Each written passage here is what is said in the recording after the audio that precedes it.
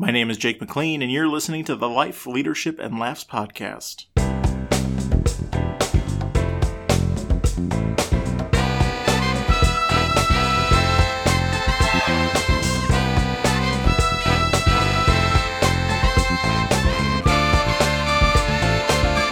Hello there, friends. I am joined by the Reverend Dr. Terry Ott. That's right. Welcome to the show. Thanks. It's so great to be here. I've been looking forward to this for a long time. I know. It's been great. As soon as I heard you had a podcast about life and leadership and laughs, I said, well, I need to be on that. Yeah, absolutely. Because like our whole relationship, Jake McLean, has been sort of about life, leadership, and laughs. Mm-hmm. Yeah, absolutely. And I'm sure we'll talk all about that as the show goes on. But so for the people who don't know you, tell them a little bit about yourself. Okay. So I am the chaplain at Monmouth College. And I've been here for about 8 years in this position. Before this, I was in pastoral ministry, different pastoral positions in churches for about 13 years. So 3 different churches, 3 different gigs, associate pastor, and then pastor of my own church in North Carolina. And then now I'm here. And it's pretty awesome. Yeah.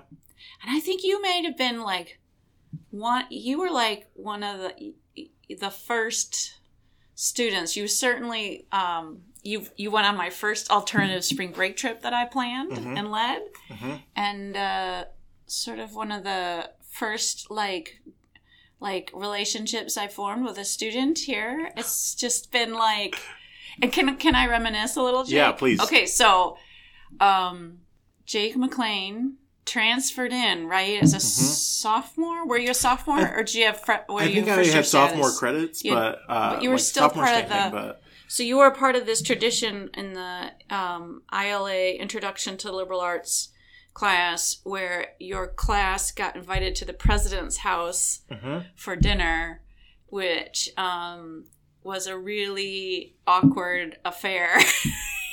And it was. So, and all the first year students had to dress up, and staff people like myself were invited to come and mingle with students and eat at different round tables with students, and we're supposed to go through the line and then join a table of students. And I joined your table and sat next to you. Do you remember this? I do. I don't remember who else was at our table. Well, because it was inconsequential. Yeah.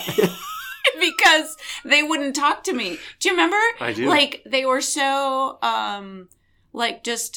flummoxed that the chaplain of the college had sat at their table, that literally all these young people just sat there and giggled. Mm-hmm.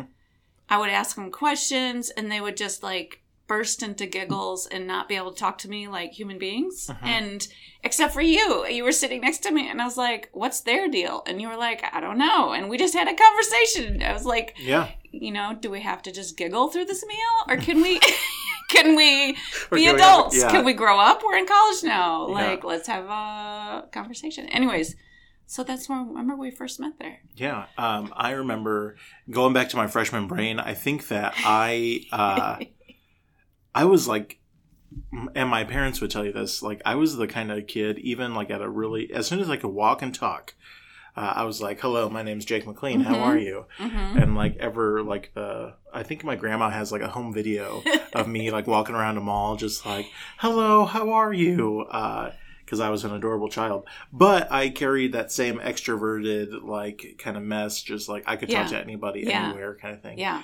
But going to the president's house, everybody's like, oh no, it's the president's house. Yes, I know. And everybody made it sound like such a big deal. And I mean, obviously it is, because, it's the president's house, it's kind of neat. Yeah. But then you sat down, and I was like, oh my God, thank God I can talk to somebody here. Because the people I was sitting across the table from, I was like, hey guys, where are you from? Yeah. The immaturity was on high at that table, and I don't know. They just thought I was just hilarious. I just, I don't know. Some people get that reaction though around us churchy religious folks. especially I think especially me too as a woman. They don't know what to do with me, and they don't think they should say anything or certainly not swear or have any references to alcohol, which, as you know, is totally okay with me. Yeah. Although since you've used some bad words around me. Yeah, and I feel like I immediately have to now give that context. As Terry does a spit take into the microphone. So reminiscing further, right?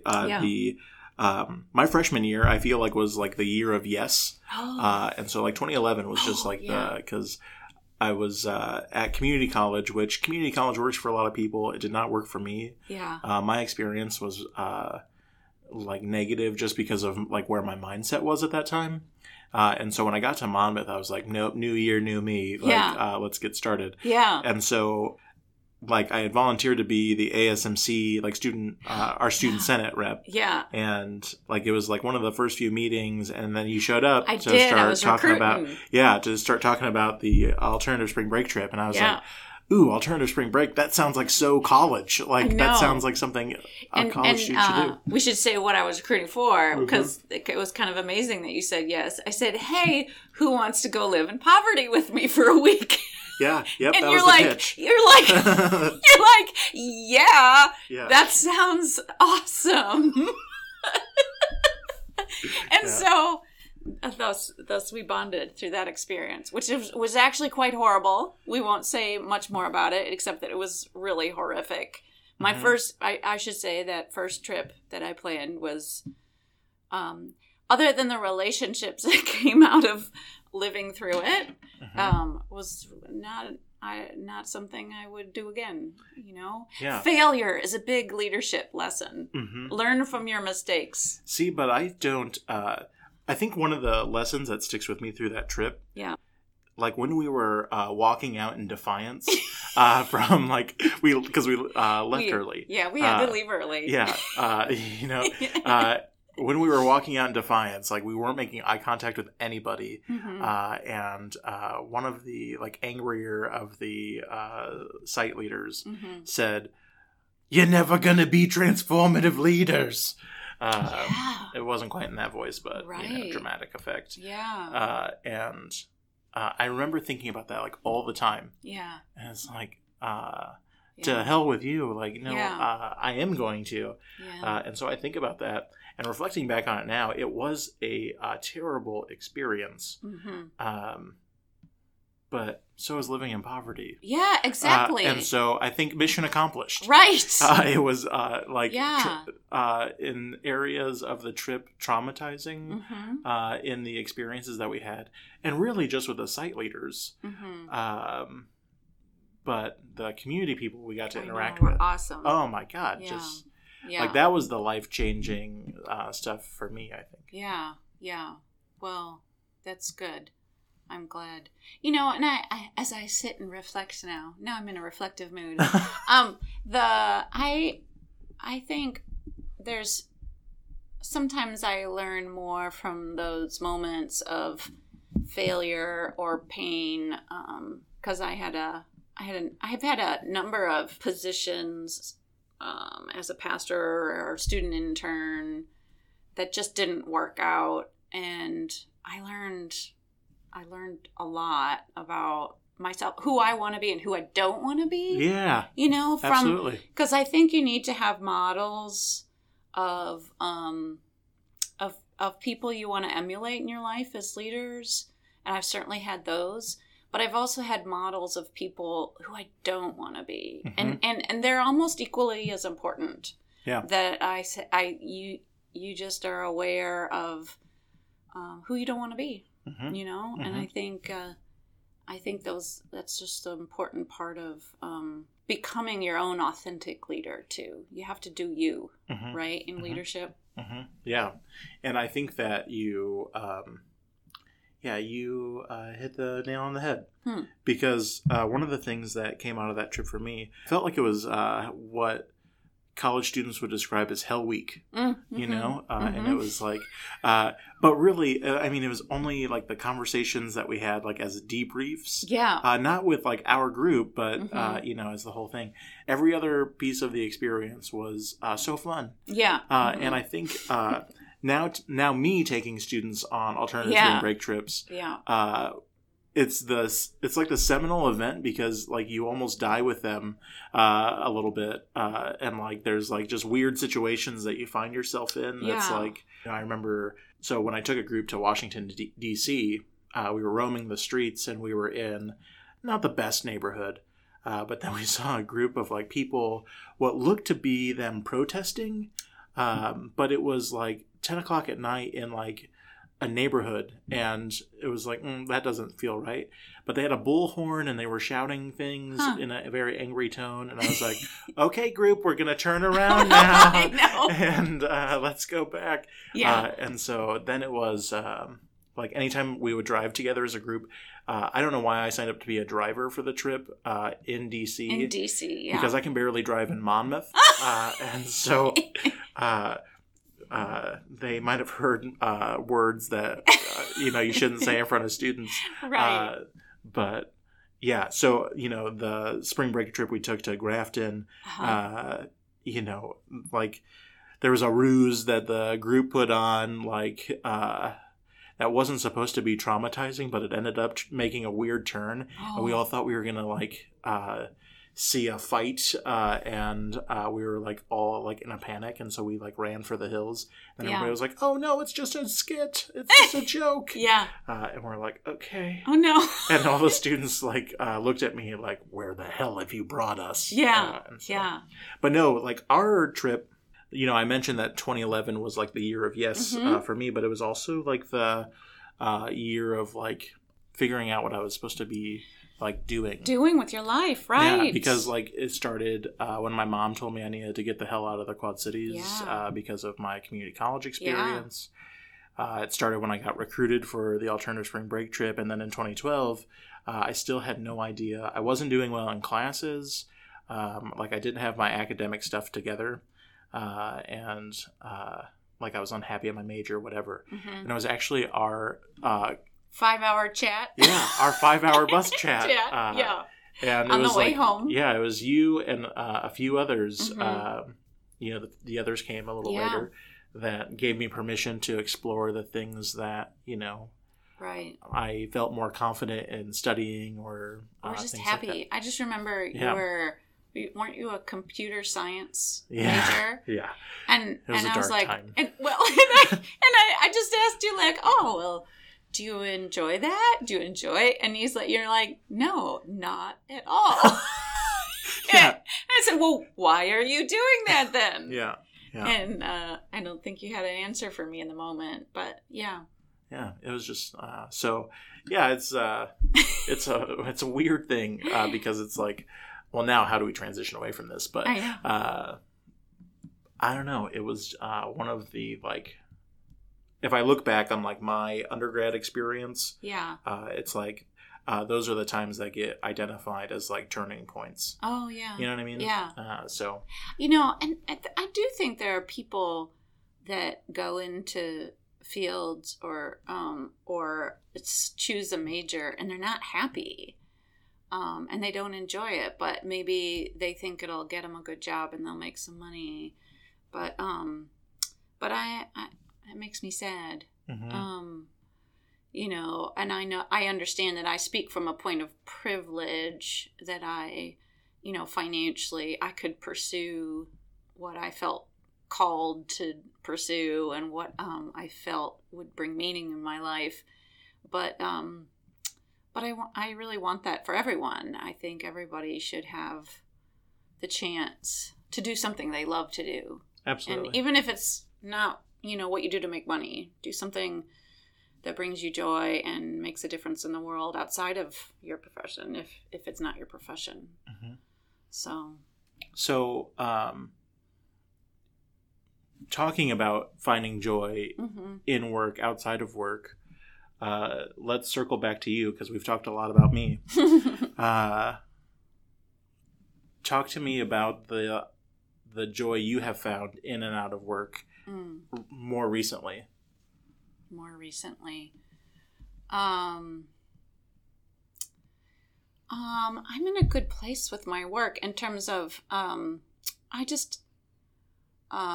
adore serving as a chaplain of a college community because I've always loved learning, and that's what everybody's here to do, right? Is to learn. And I've also really, like, being a pastor of a church, to be quite frank, was like me and a bunch of white people.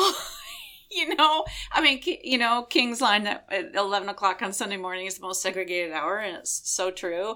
And to be here in this context, I really appreciate the diversity of our student body, and I have come to learn so much from our students of color, our LGBTQ students, and I'm still learning, and I'm on this path of I'm on a journey where I'm just excited about what I've learned so far, and I'm eager to learn more,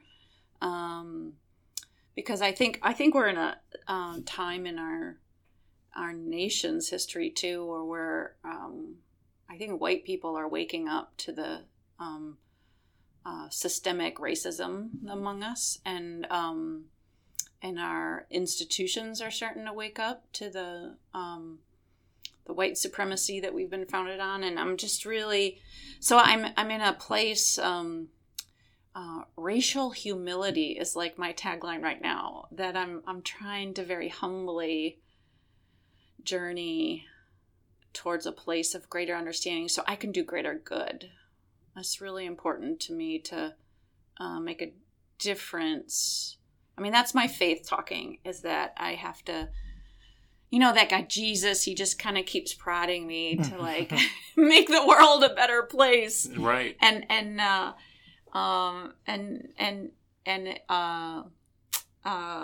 start my Joel Osteen rant in a second, but like, basically, if your faith is not leading you to the poor, if your Christian faith doesn't lead you to pay attention to the poor and the marginalized, then you're really following Jesus. So I'm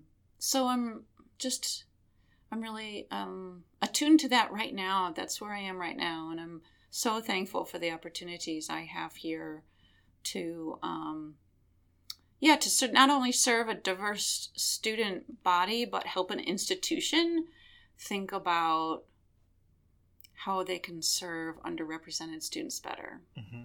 So when you think of the work that you're doing with that right now, how do you bring those willing to come with you on the journey? How do you get them to stay engaged, things like that? And how do you engage the people who would rather stay asleep when it comes to this? I think those, I think invitations to join in I believe education is liberation. So education can set us free from prejudice and bad behavior and all this stuff. And so if I can invite those who are willing to join me, and we walk alongside together in a book study or a conversation with someone that we may not have, a dialogue that we may not have come to understand, and if I agree to do it with them, that's one of the things I don't ever take myself out of the equation. I think the best leaders are humble leaders, that you always are willing to walk alongside and journey with and be honest about the learning you still have to do as a leader. And so I think that's sort of a positive invitational approach that I really embrace. Those that aren't willing, the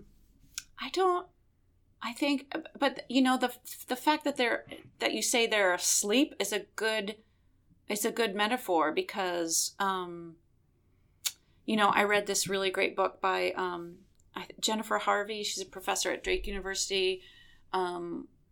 She's a white woman, but a diversity educator. She wrote this book called Raising White Kids. It was really good. And talked about how white people in general have not had to talk about race. And so they don't have the language for race. We've been exempt because of our white privilege and the white supremacy our institutions are built on. And so I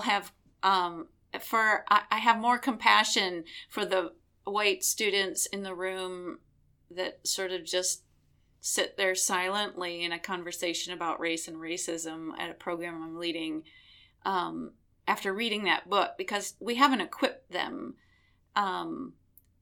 to be awake and to care about these issues, because they haven't swum in the water at all. Mm-hmm. And so I think we need to lead them to conversations with people who have vastly different life experiences than they do, and we have to invite them to care and introduce them to real people whose lives are far worse because they don't care, mm-hmm. right? Mm-hmm. And just wake them up, right. without trying to grab them and shake them. Yeah. Yeah. One of the things I always make the joke, think of the damage we could do with a good conversation. Yeah. And so leadership and communication is like my current fascination. Mm-hmm. And so the opportunities to bring people to some sort of middle ground, mm-hmm. where it's, we don't necessarily ignore our lived experiences, but they don't drive how we steer a conversation. Right. We kind of open the door for us to learn new things together. Yeah. And it's that human connection too. I was reading something recently about my church, the Presbyterian Church USA, years back. We now ordain LGBTQ people as elders and pastors in the church, and we also have affirmed same-sex marriage, but it's been a long fight, and there's been years of debate, and I just heard this anecdote about a meeting, like a big church meeting, like a General Assembly meeting, where the moderator, they were debating, and those who opposed LGBTQ people, like getting certain rights in the church, the moderator asked, first he asked for those to raise their hand, for those who were advocating for them, if they knew anyone who was LGBTQ+. And a lot of hands went up for those who were advocating for. And then the moderator asked for those who were advocating against LGBTQ right to have these rights in the church. If you know someone personally in your life, would you raise your hand? And there were not many hands. And so it's that, and now because LGBTQ people have been bravely and courageously coming out, we have more people are aware of their stories, mm-hmm. and their human experience. And so, I think they've rightfully gained rights because they've been so brave and courageous. But so it's knowing someone, it's knowing a person who struggles and who deserves what you have, right? And what you have to give. I mean, that's when change can occur, mm-hmm. is when you get together around a microphone and you have a conversation with a person, mm-hmm. and you get to know them and their life, and their pain. That's when, I think that's when we can make a real difference. Yeah. Think of the damage we could do with just a good conversation. That's right. Yeah. Damage for the good, right? what about your writing?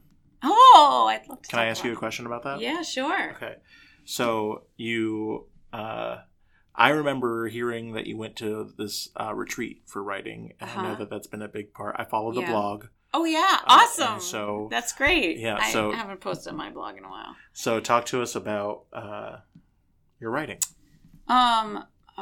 My writing means a whole lot to me because I think it was Flannery O'Connor said, "I don't know what I think until I write it out." And I don't know if that's right. I don't know if it's Flannery O'Connor or somebody else, but it's true that I don't. My writing helps me articulate thoughts and that are rolling around or like I'll encounter something or like have an experience with something that feels meaningful, it feels rich, and my writing helps capture it, and and I have to do a lot of speaking, and so it just gives me a lot of content and thoughts to share when I'm preaching or talking, but it just, I live better when I am writing. I'm just more thoughtful, and I pay attention to life and people and this world we live in, like, so much better when I'm writing. And so that's why it's so important to me that I keep going, and it because it makes everything more meaningful. So and I'm working on this big project right now where I'm writing about experiences I've had as a volunteer at the prison near us, and I'm just having amazing experiences there. And the only way I can really make sense of it and capture it is to write it down. And so I'm having so much fun writing about that. But it's just something like it's something I want to do and grow in. We all have these dreams, and so I really hope I'm working on a first book, and I'm really hoping that'll do just to, hopefully to get it done, just to get it out, right? But that's the path that I want for myself more and more. Is writing, but I can't just I keep telling my husband, I'll say to him, so like maybe you could like earn enough money so all I could do is sit home and write. And he's like, Terry, that probably wouldn't work very well, because he knows me well enough that I need to have all respect to like moms who stay at home. I couldn't do that. I got to have more in my life, and my work usually is that. So I've got to have these experiences that I write about. I'm writing about our students and what I'm learning from them, or books I'm reading, and how I'm taking what I'm reading into the world, or volunteer experiences, or that dude Jesus that keeps sending me to places like the prison, which scares me to death. But then, oh my gosh, it's like amazing once I get there. And so I love it. It's important to me. Yeah. I think that we need to schedule another like half hour because we need to get the piece about your work at the prison on here too. Oh, yeah. So if you're open to that, cool. That would be awesome. Yeah. So so that you can get out of here. Okay. We'll wrap up. Okay. All right. I will. That sounds good. Okay. So Terry, thanks so much. Thanks so much, Jake. It's been a pleasure. Yeah, I know it was a quick minute, but I appreciate you taking the time. Yeah. Listeners, thank you for listening to today's show. Remember that you can follow the podcast wherever you listen to podcasts. You can follow the speaking and coaching business part of my life by visiting my website at www.jakespeaks.org, or you can follow me on social media, Twitter and Instagram at MC Leadership Guy. Until next time, take care.